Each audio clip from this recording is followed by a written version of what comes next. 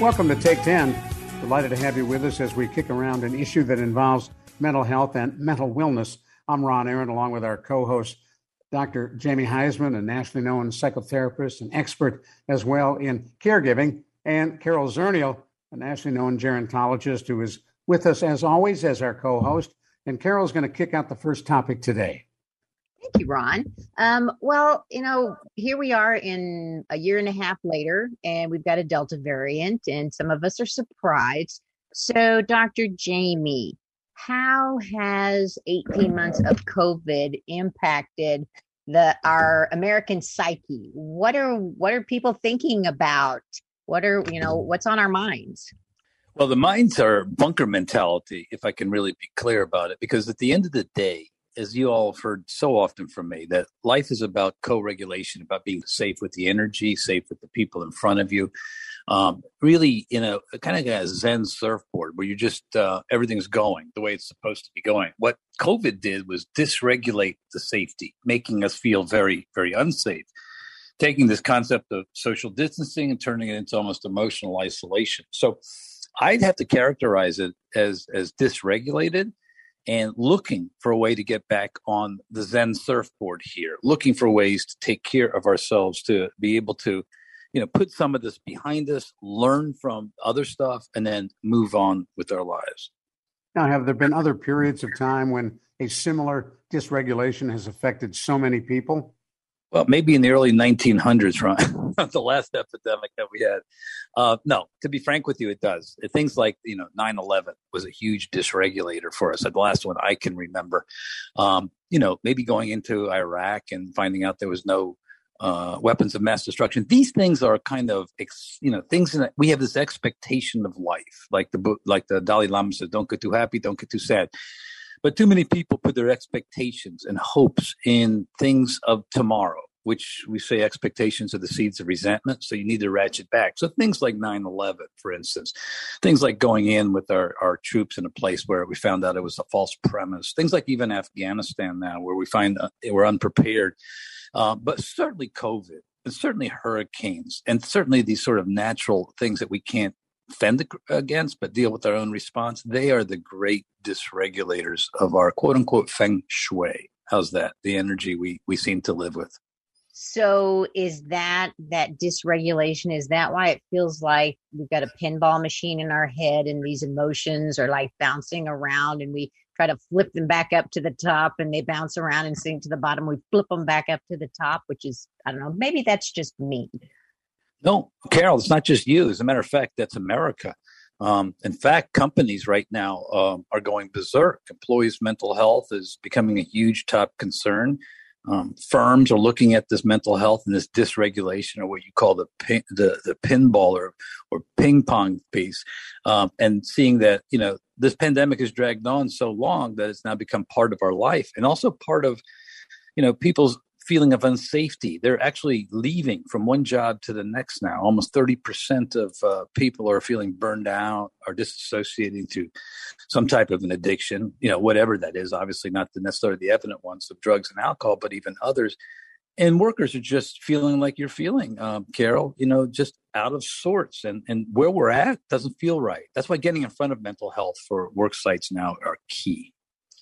Well, do you think that when we finally get out of COVID, is this going to change how we view mental health? Do you think this is a disruptor in the sort of don't care attitude towards mental health? It's just something over there. It's somebody else's problem. Yeah, absolutely. In fact, you can look at WellMed itself as that. We've been a medical model for 30 years. Don't get me wrong. I mean, there's been some people that really, like our founder, for instance, who understands the need for integration of behavioral health. But I think until COVID came, that was the great interventionist. Not many people really saw the merits as much and saw the urgency, I should say, to fast track this, to make it happen. Well, COVID now has come in our life, has intervened as the great dysregulator. It has taught us that mental wellness and mental health is critical.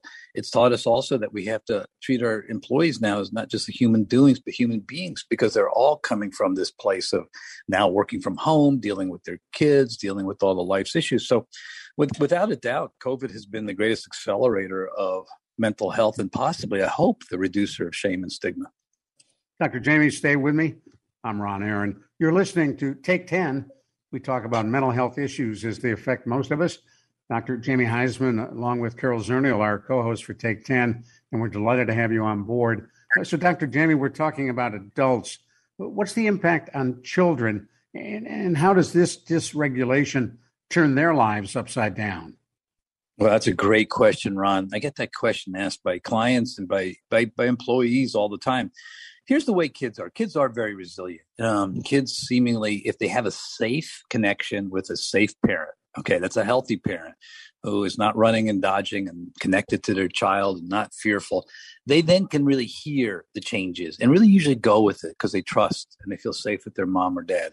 Those who are in very adverse childhood experiences, sort of childhoods where parents aren't available, they're all over the place, or parents are just accelerating their own screaming and anxiety and fear. Those kids we're seeing are acting like their parents are. So basically, the children are always watching. I think kids are really okay as long as their safety, their vessel around them, their home is okay. But when the family and the parents are decompensating, then it's Katie bar the door. Plus, I'm not going to go into this because it's a whole nother show, the dysregulation of those in public schools who cannot connect with their friends. There is some sort of a neurological developmental issue that we're all going to have to come to reckon with one day.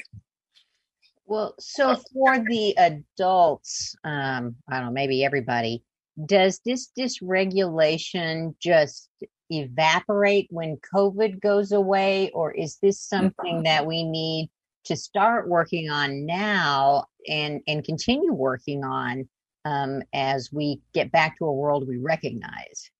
Yeah, Carol, that's a great question. And as much as I talk to clients, I said, look, intervention is good, but it's usually when things are happening, where poop is hitting the wall, right?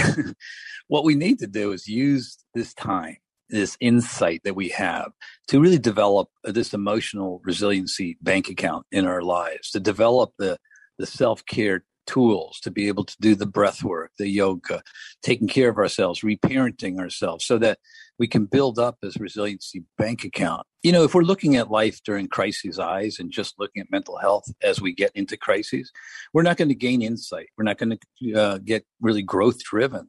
We're just going to go in and out of crises. So to your point, I think that the fight, flight, or fear, which I'm calling dysregulation here, response will continue. It is exacerbated by the conditions now, but if we get in front of it, know how to deal with it in our own mind and our temporal lobes, we'll be a lot better off. Are we ever going back to what was normal? That's a great question. I don't believe normal will exist any longer. I think we have shifted and changed a whole lot here.